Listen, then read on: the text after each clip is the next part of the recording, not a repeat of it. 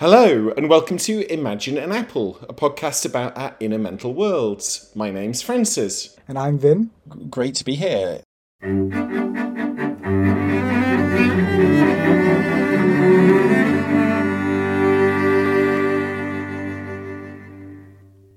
Yeah, tell me a bit about how you're interested in mental experience. Like, where are you coming from, Vin? So I think the most relevant bit of experience is the fact that I come from a different culture with a different whole background set of assumptions about worldviews and religion and how that influences phenomenal experience of everyday objects, from anything as mundane as what beliefs are, but to how the gods and their persistence in the world affects people's emotional or affective responses to the world.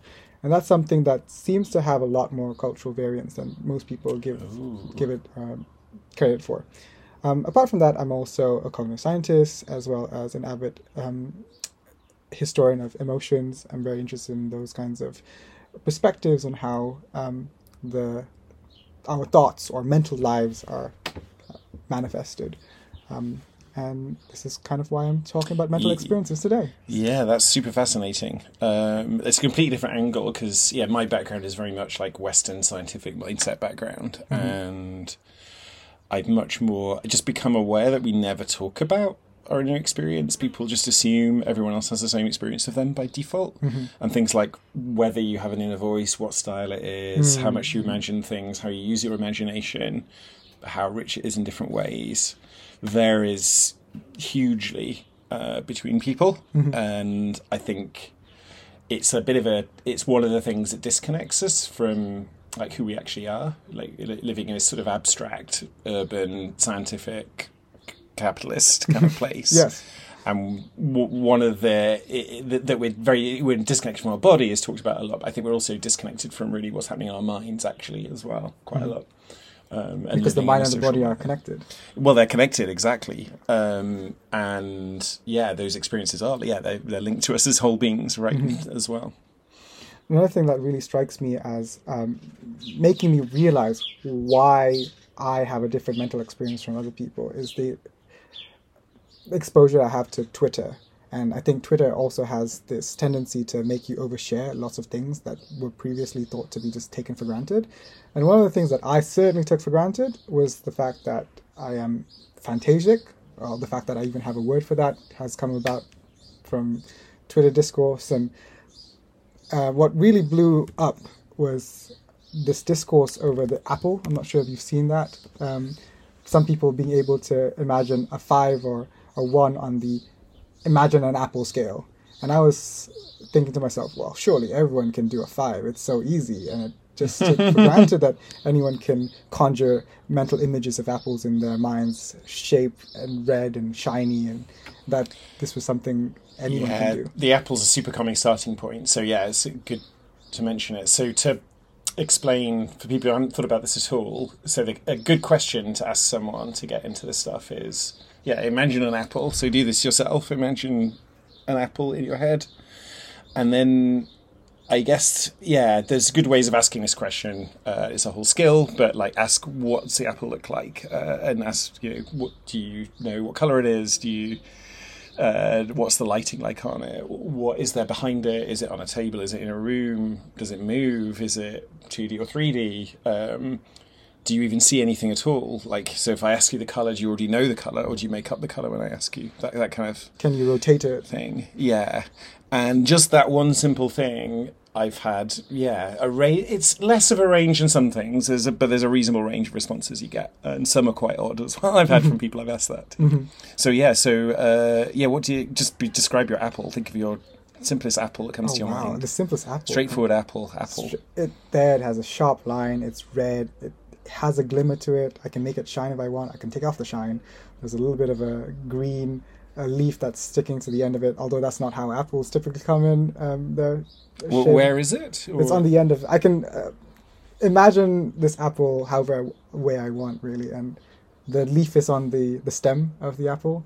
That's just like an artistic choice. I don't think any realistic apple has that. And I can imagine it in my hand and holding it.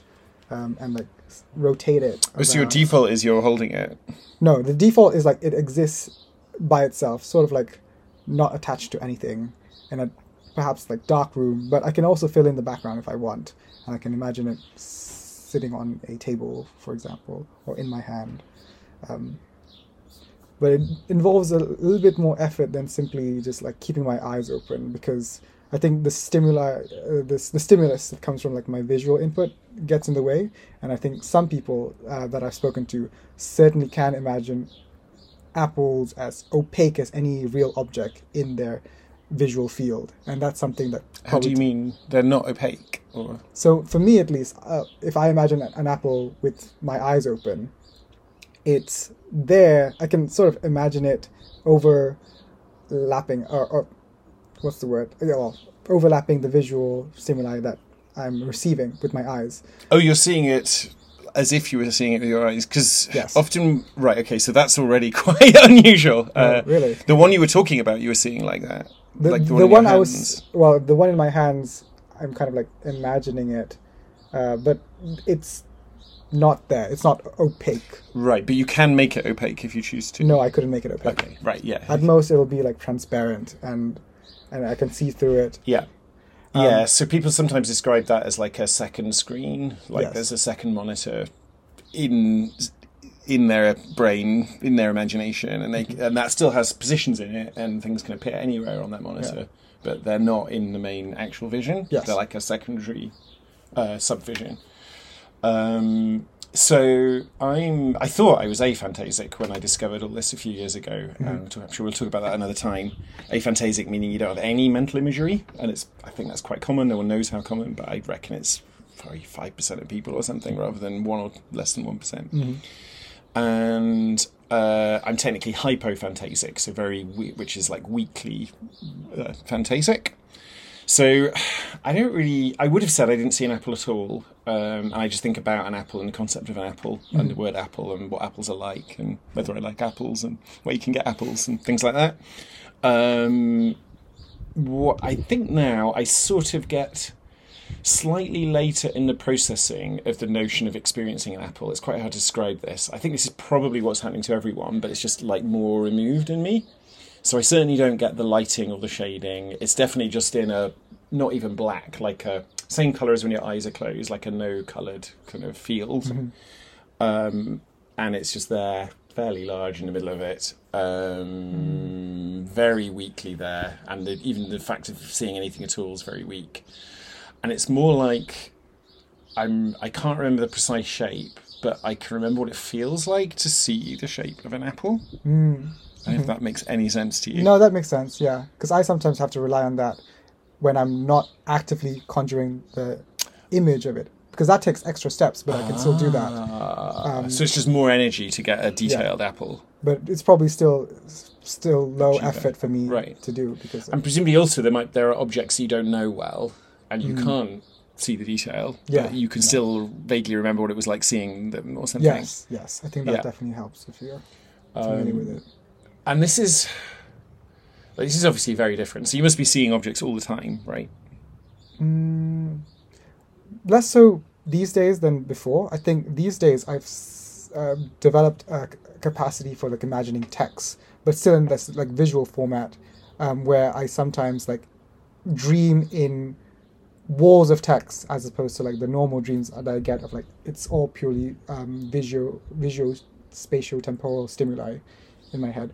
So I guess this kind of segues a little bit into like how I experience dreams, where aphantasics are said to like not experience dreams in this like visually rich mode, whereas most of my dreams are that there's a visual component and often an audio component.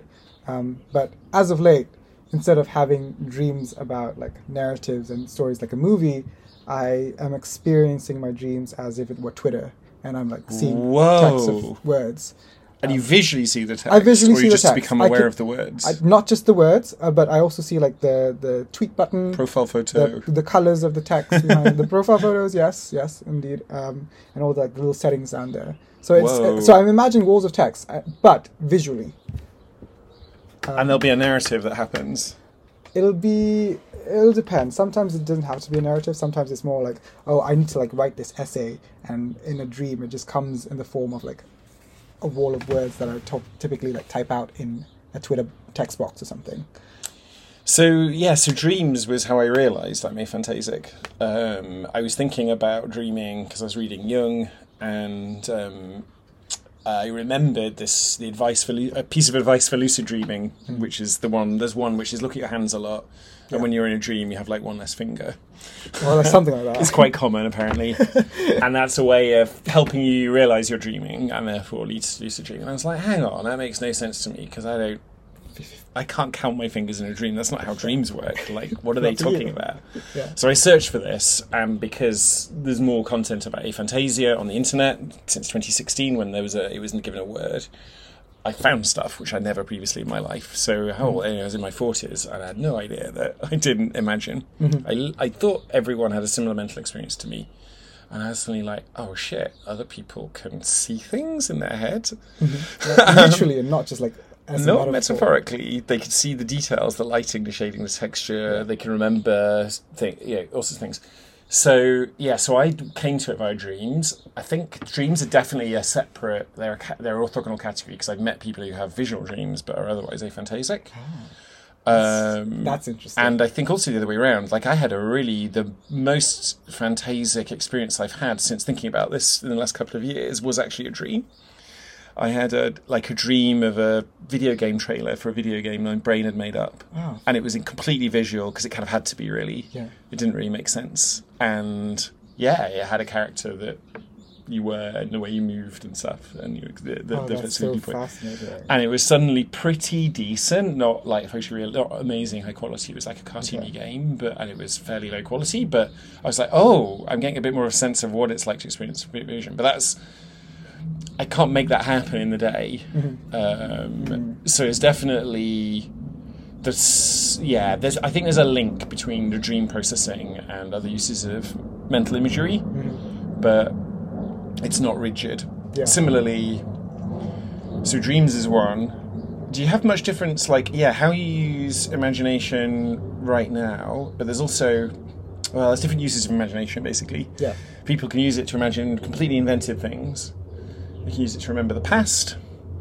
And these are not really uses of imagination. They're uses of mental imagery. So the one I would call imagination is fictional things, almost like creative things that don't exist.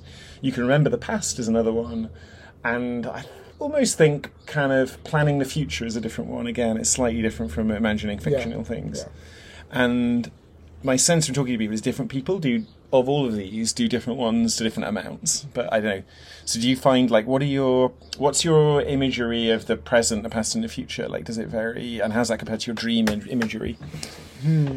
Here it's less visual, for sure. It's more in the conceptual space. I think with past... Sorry, which is less visual? The planning the future, thinking about the past so the future. You don't imagine scenes like, I've got a job interview, I will imagine I'm in the interview, I'll imagine what the person looks like, I'll imagine what they say to me, I'll practice imagining what I say back to them. I certainly do that in a more conscious way about the future, meaning it takes more effort to imagine future scenarios.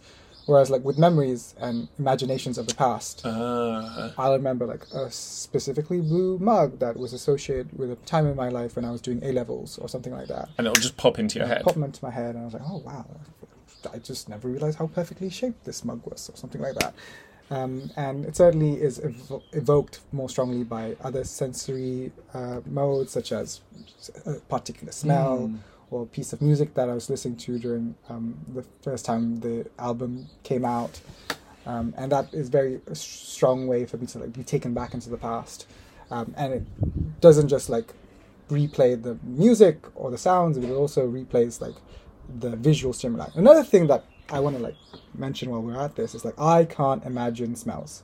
So I can recognize smells when they come to me, but I can't conjure them with the same ease, if at all, the sounds and the visual stimuli that I have in my mind's eye or my mind's ear. But I know for a fact that some people, perhaps fewer, are capable of producing and conjuring the sense of smell just on the spot. and that's certainly something I am deficient in. Yeah, each sense has the same. It's like a whole bigger topic. 100%. I mean, we should do whole episodes on audio and smell and stuff. I'm aware that there is a word. Touch is one you can mention as well, and remember. It's a bit harder. I think this is where I'm like maybe 1 on a scale of 1 to 5. I know for a fact that there is a musical or like a sound equivalent to Fantasia and aphantasia terminology, which is amusica and musica. Don't quote me on this, of course. I think I could be wrong, but there isn't one for olfactory senses, gustatory senses, and maybe what's the word for it? Hapticity. My guess is they're almost dominant because our culture is much more visual. Like in terms of priority of senses in society, that you need to be good at and people care about. Visual's quite high up, and audio is quite high up for most people. And smell and touch are lower down. So I think my primary sense is not visual. I think my primary sense is proprioceptive. Oh, okay. And this is very interesting. Oh, just explain what that is. So proprioception it's sort of a sixth sense. I think the old Aristotelian idea of like having 5 senses is a very outdated model. We've now since discovered there's probably more than the 5 traditional senses. Anyway, one of those extra additional senses is the sense of proprioception. And proprioception is knowing where your body is in space, and it's very distinct from like touch and visual stimuli, simply because I think skeletal position, exactly, awareness. Because someone could be dancing and be exposed to the exact same stimuli, visual and touch stimuli as another person, but if they lack the proprioceptive keenness, they're not able to mimic in a similar way the dance maneuvers that someone who is more. Yeah, I came across it in throwing pots in pottery, and you have to put your fingers an exact distance apart to get the correct shape of pot. Yeah. And there's nothing. The pot moves that you can't use the force on it, or you have to just know the distance apart of your fingers. There's no like. So that's proprioception. And I think, for me, proprioception has been far more important in many situations, mainly because when I'm cycling or something and I need to make quick swerves to avoid life and death scenarios, sometimes literally life and death scenarios, I owe so much more to like my proprioceptive sense than to like visual sense. So that's like my... So the obvious question here is, can you imagine proprioception? I don't know what that means. Recall memories of proprioception. I don't know what that means, certainly, because like, what does that mean to imagine proprioception in your head? Because it's always very inextricable from your body, right? Sure, but maybe I'm possibly good at like imagining possible states of my body, what it's supposed to look like in a yoga move. So I've noticed huge variance in skill ability to copy other people's movements. I'm actually really poor at it. So if someone's doing something like, throwing a javelin or doing drop spindle spinning, and there's a particular hand motion needed to do that thing, I've watched other people just see it once and then just able to do it. Yeah. And I can't. It just takes me ages. I have to keep getting shown it. I don't remember the movement, and I want to intellectually, conceptually know the movement. Like, why is the movement like that? What's the angle at? Why is it that angle? Rather than just copying the salient parts of the movement, which is much more efficient. Letting the whole of my neural network process it, rather than shoving it through conscious, rational awareness, which is what I tend to naturally do.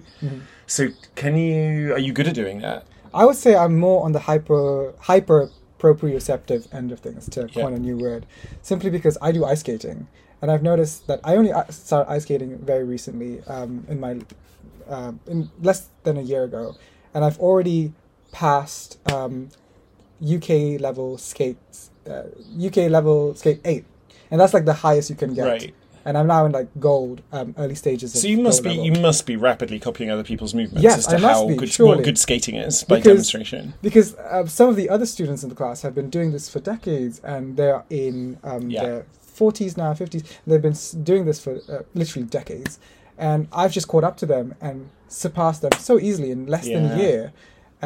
Maybe that's because I'm younger and I'm more willing to take falls. But I think there's also just hyper proprioceptive. So possibly proprioception imagination could be because I was assuming since I found out as aphantasic that one of the reasons I'm bad at copying people's body movements, like can you see if you see someone skating and then you're trying to skate, can you in your mind's eye exactly remember how they moved? So you can, as you're doing it, copy their movement. Okay, so is that a thing? So I don't use my visual imagination or my ability to manipulate in my mind's eye the image of someone skating. I certainly use that very little for ice skating. Okay. I think it is more just like an intuitive gut feeling, like, okay, I know what to do with my hips, my shoulders, my legs whenever I hit the ice. And that suggests to me further evidence that hyper-proprioception is distinct from like hyperphantasia. Right. So but is it to do with how your mind's? It might just be you're good at it in the now. So, like, I'm much better at processing things I can see than for stuff in my imagination. And it's not like I'm perfectly able to do things that I can see right now. Yeah.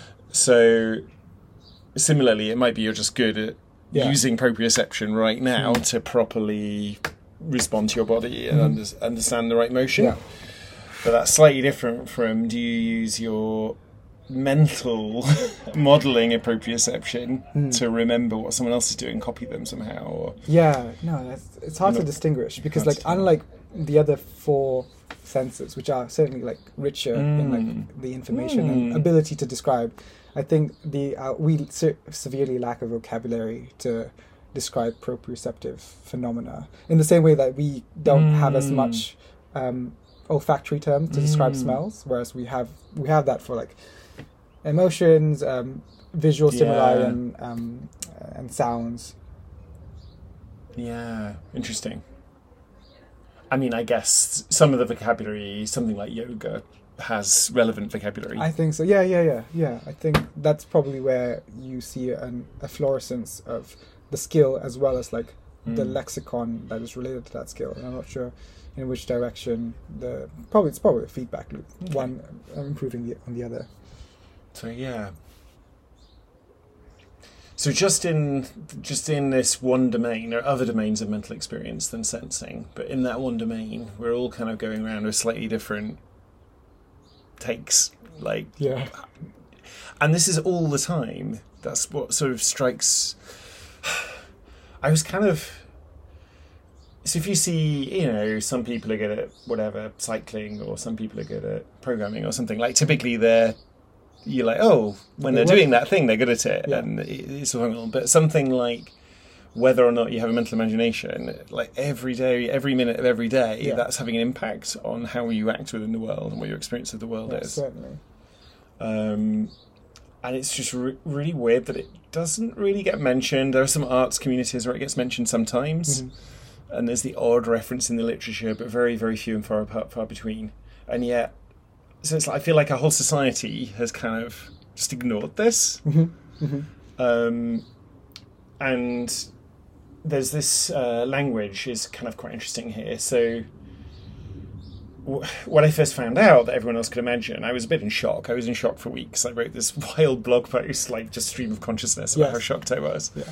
And all of these words suddenly change their meaning, like picture an animal. Yeah, picture this means literally picture it. Yes. A flashback is you actually get a flash of the scene. Yes. When people count sheep, they actually see the sheep, which is why it never worked for me. There's just a million things where the vocabulary is much more literal, and I thought it was metaphoric. Yeah. And all sorts of stuff in film I thought was just made up by clever filmmakers. Yeah. But actually, it's just representing what they're really experiencing. They're probably hyperphantasics. Yeah, lots of techniques of showing previous scenes and showing scenes in people's memories and showing scenes in people's dreams. I thought was just creative, and it's not. And obviously, what's strange is that our language is so weak that can happen. Like 10% of the population can be in that situation, and no one ever notices. Yeah, it's not a thing. It's only it speaks to how recently this awareness of the different kinds of ways of experiencing the world has only just caught on, and primarily because Twitter is a platform that encourages oversharing, and if we didn't start some oversharing, bits of Twitter, yeah, if we didn't start oversharing like these minutiae of experience, I certainly would have gone up completely oblivious for the rest of my life, expecting people to like, oh, what do you mean you can't do this thing? Obviously, it's so obvious. And yeah, and it makes me question like all the sorts of things that I took for granted growing up as a child, and having certain capacities or techniques that were useful to me. Just as you mentioned, imagining sheep while counting sleep. That was actually one of my techniques for getting to bed, because I thought, oh, sometimes I'm too tired and like my body is ready to go to sleep, but my mind isn't. So I thought I'll exhaust it by, instead of imagining counting sheep, I instead explode my visual imagination with all sorts of like visual stimuli. And so I'd imagine a unicorn and a rainbow and birds and trees and animals and people's faces, and just let it explode until like it exhausts my capacity to like imagine. And then once it started cooling down, I would say, okay, now my mind is sufficiently exhausted, I can like go into sleep mode now. So the fact that most people didn't do that kind of like speaks to me like, well, what if this is the reason why I never suffer from insomnia and other people do? I think I almost do things like go to sleep easily, partly because I don't have all of those things. Oh, okay. Weirdly. Okay. So this is so daydreaming was another of these words which I didn't understand, and obviously it's much more distracting to daydream if you have photorealistic imagery than if you're just thinking about stuff. And it's not like I can't daydream, but it's much less compelling than just looking at the physical world that I'm in. Yeah. So I get kind of weirdly less. I get rooted in the now. Lots of things that people try to get from meditation, I think kind of aphantasic people somewhat have, because we don't have this ability to go into a fantastical world. Right. Which is kind of weird. Commonly known as daydreaming. Right? Yeah, like meditation, I have to get rid of the inner voice noise, but yeah, the kind of concentrate on a candle. It's not like I've got loads of other random imagery flitting in if I don't imagine a candle. Yeah. So I don't really need to imagine a candle. It's like a kind of weird. Whereas I think it is a little bit more distracting for me to have so much stuff going in my visual imagination. Now, having said that, daydreaming, it just occurred to me to bring up some of my experiences as an ethnographer and working with Bornean shamans in my time there 11 months ago. I came across a Abobohizan, and Abobohizan is, it's hard to translate that term, but they're effectively shamans or seers or priestesses or spiritual people, ritual specialists in Borneo who have extraordinary powers. And some of these extraordinary powers do include the regular gamut of like healing and being able to be to pass down ancestral knowledge, but some of it does get into this domain of like hyperphantasia, where they are capable of imagining or seeing, shall we say, seeing ghosts and spirits and Rogon, which are these malevolent spirits, in their visual field, almost as if they're daydreaming them into existence.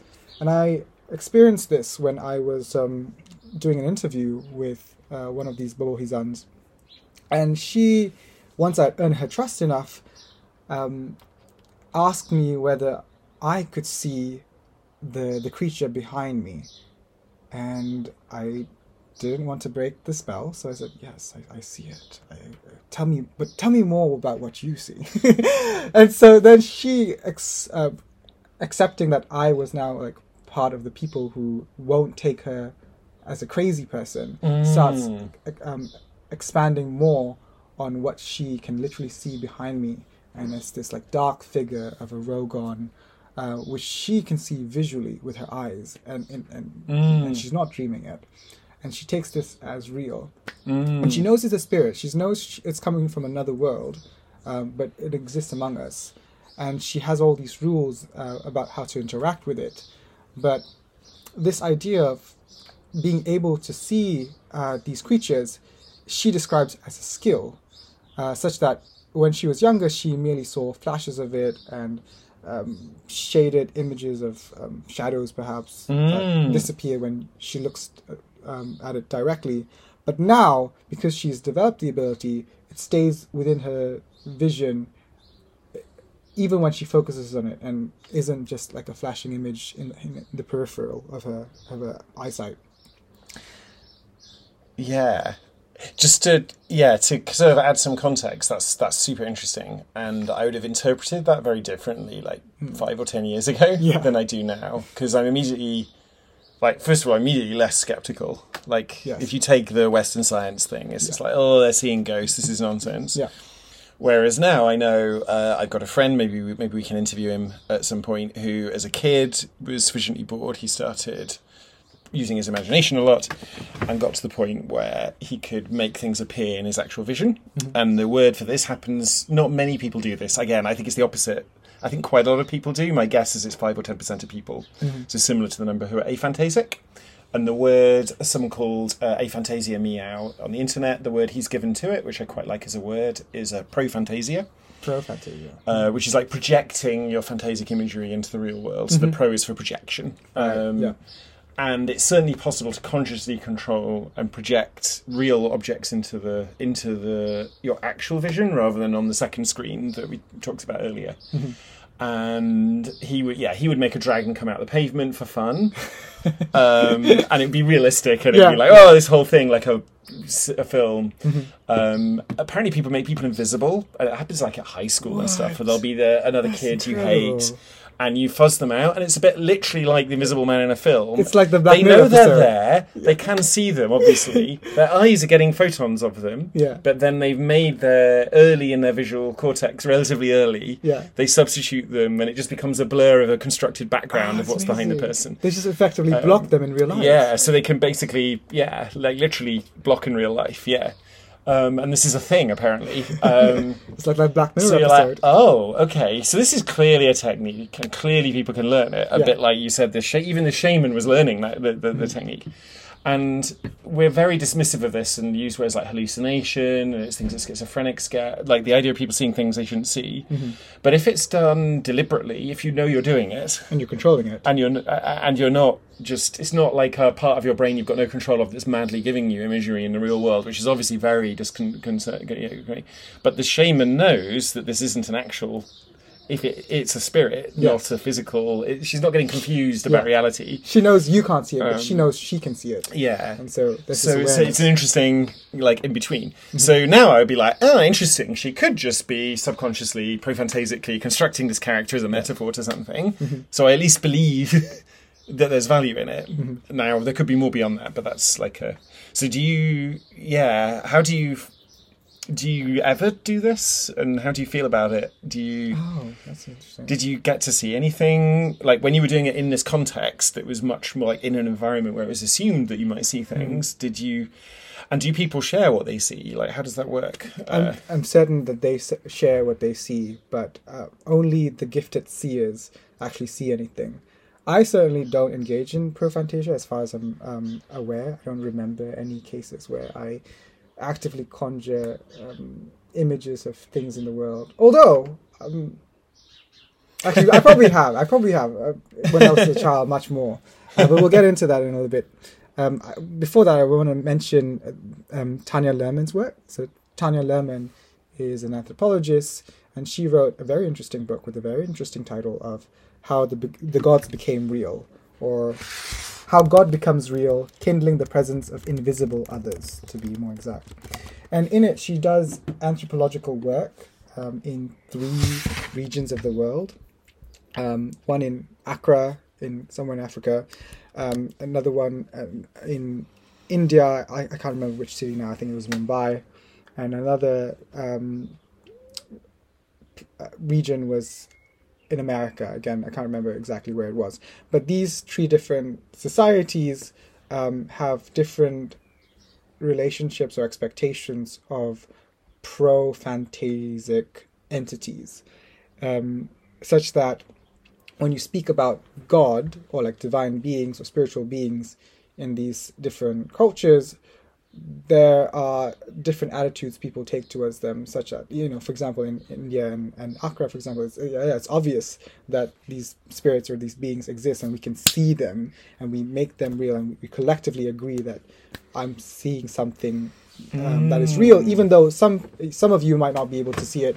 We accept its reality, albeit its visibility differs from person to person. Whereas speaking about the Holy Spirit in a Euro-American context always has to be prefaced or caveated with, I know this is going to sound crazy, I'm not schizophrenic, but I felt the Spirit of the Lord, or something like that. And they in Western Protestantism, I think, yes. Some Catholic stuff is maybe different, and in Africa it's very different Christianity. So it's not the religion; it's more probably the Enlightenment or or something. Attitudes to the natural, supernatural. Yeah, what is real and what is not real, and this really goes into how ontologies are fundamentally different in different cultures. So, for example, in Accra, it's just taken for granted that if you envy someone or you say a bad word, this bad word has the magical property of inflicting harm onto someone. So they take speaking curses a little bit more seriously. Wow. Whereas, of course, in our Euro-American context, you curse someone, it's like whatever, right? Like it's not going to affect someone. It's a bit like expecting healing prayers to be efficacious, whereas that's not the case. But prayer healing is believed to work in the same way that curses carry magical energy in them that can have causal effects in the world in these non-Western societies.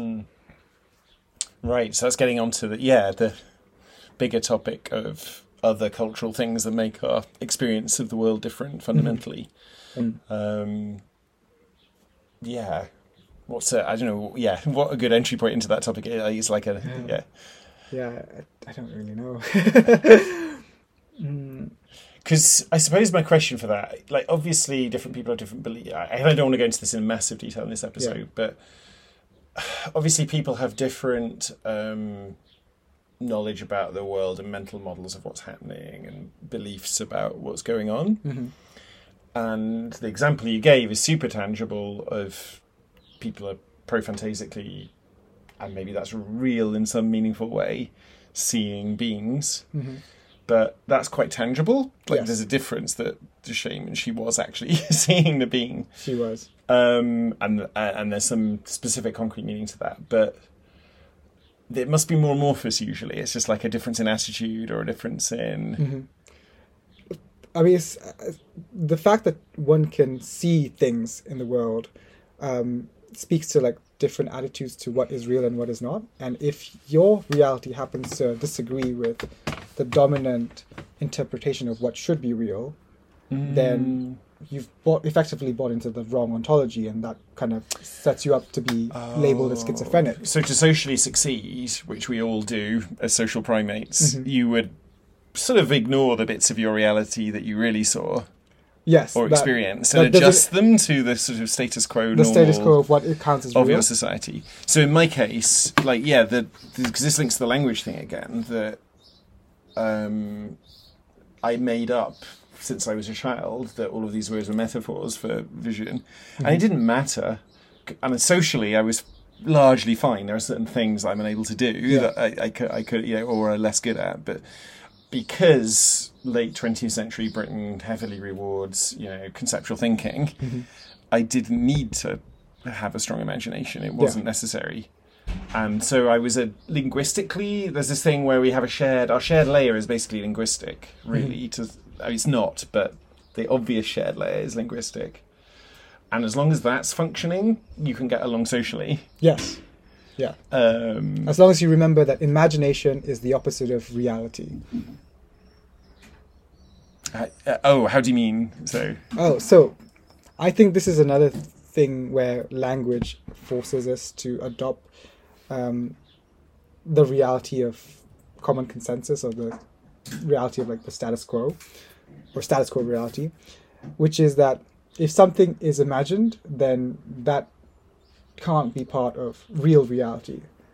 Whereas if you take as a different set of presuppositions to be true, which is that yes, you can have imagined reality as well as unimagined reality, and they're both equally reality, just reality at different like ontological levels, then you don't immediately take as a foregone conclusion that imagination can be discarded because it's just like trivial or unreal. Oh, I see. So Western culture doesn't take that seriously enough, because if it had, I would have noticed, right? Yes. Like the fact that you couldn't be amphantasic in a society that cared more about imagination or took it more seriously. Yes. It's almost seen as like a little bonus extra visualization that you don't really necessarily need. Is almost how it's treated in the West. Mm-hmm.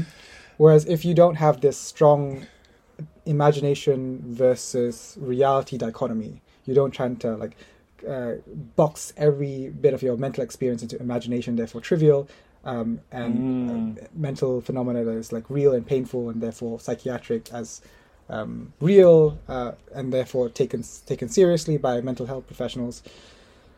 This kind of dichotomizing into real and imagination also has the effect of treating things in the real category as serious, and the things that fall into the imagination box as like not serious, and therefore we don't have to like pay attention to the minor details and distinctions between them. Whereas if cultures kind of like don't dichotomize these things and just treat us all as like one reality and one world, there is a tendency to avoid trivializing the imagined stuff, and you tend to take more seriously all these spirits and emotions and envy and evil eyes and what have you.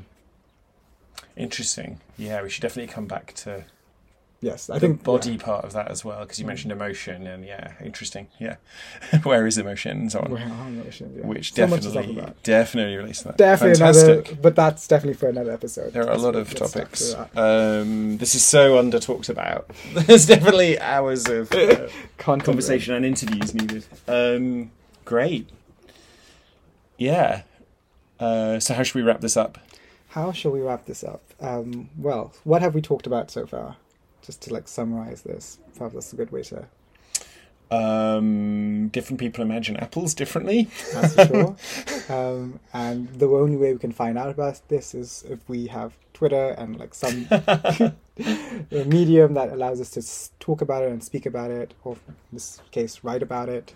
And then discover that, people don't actually mean this metaphorically. They actually literally mean picture an apple. And that applies to every other sense. Proprioception is kind of like my go-to. Well, even proprioception. Yeah, audio, smell, touch, proprioception. And how that translates. All of them can probably be imagined badly or worse in different ways. Mm-hmm. And this also translates into how we experience our dreams.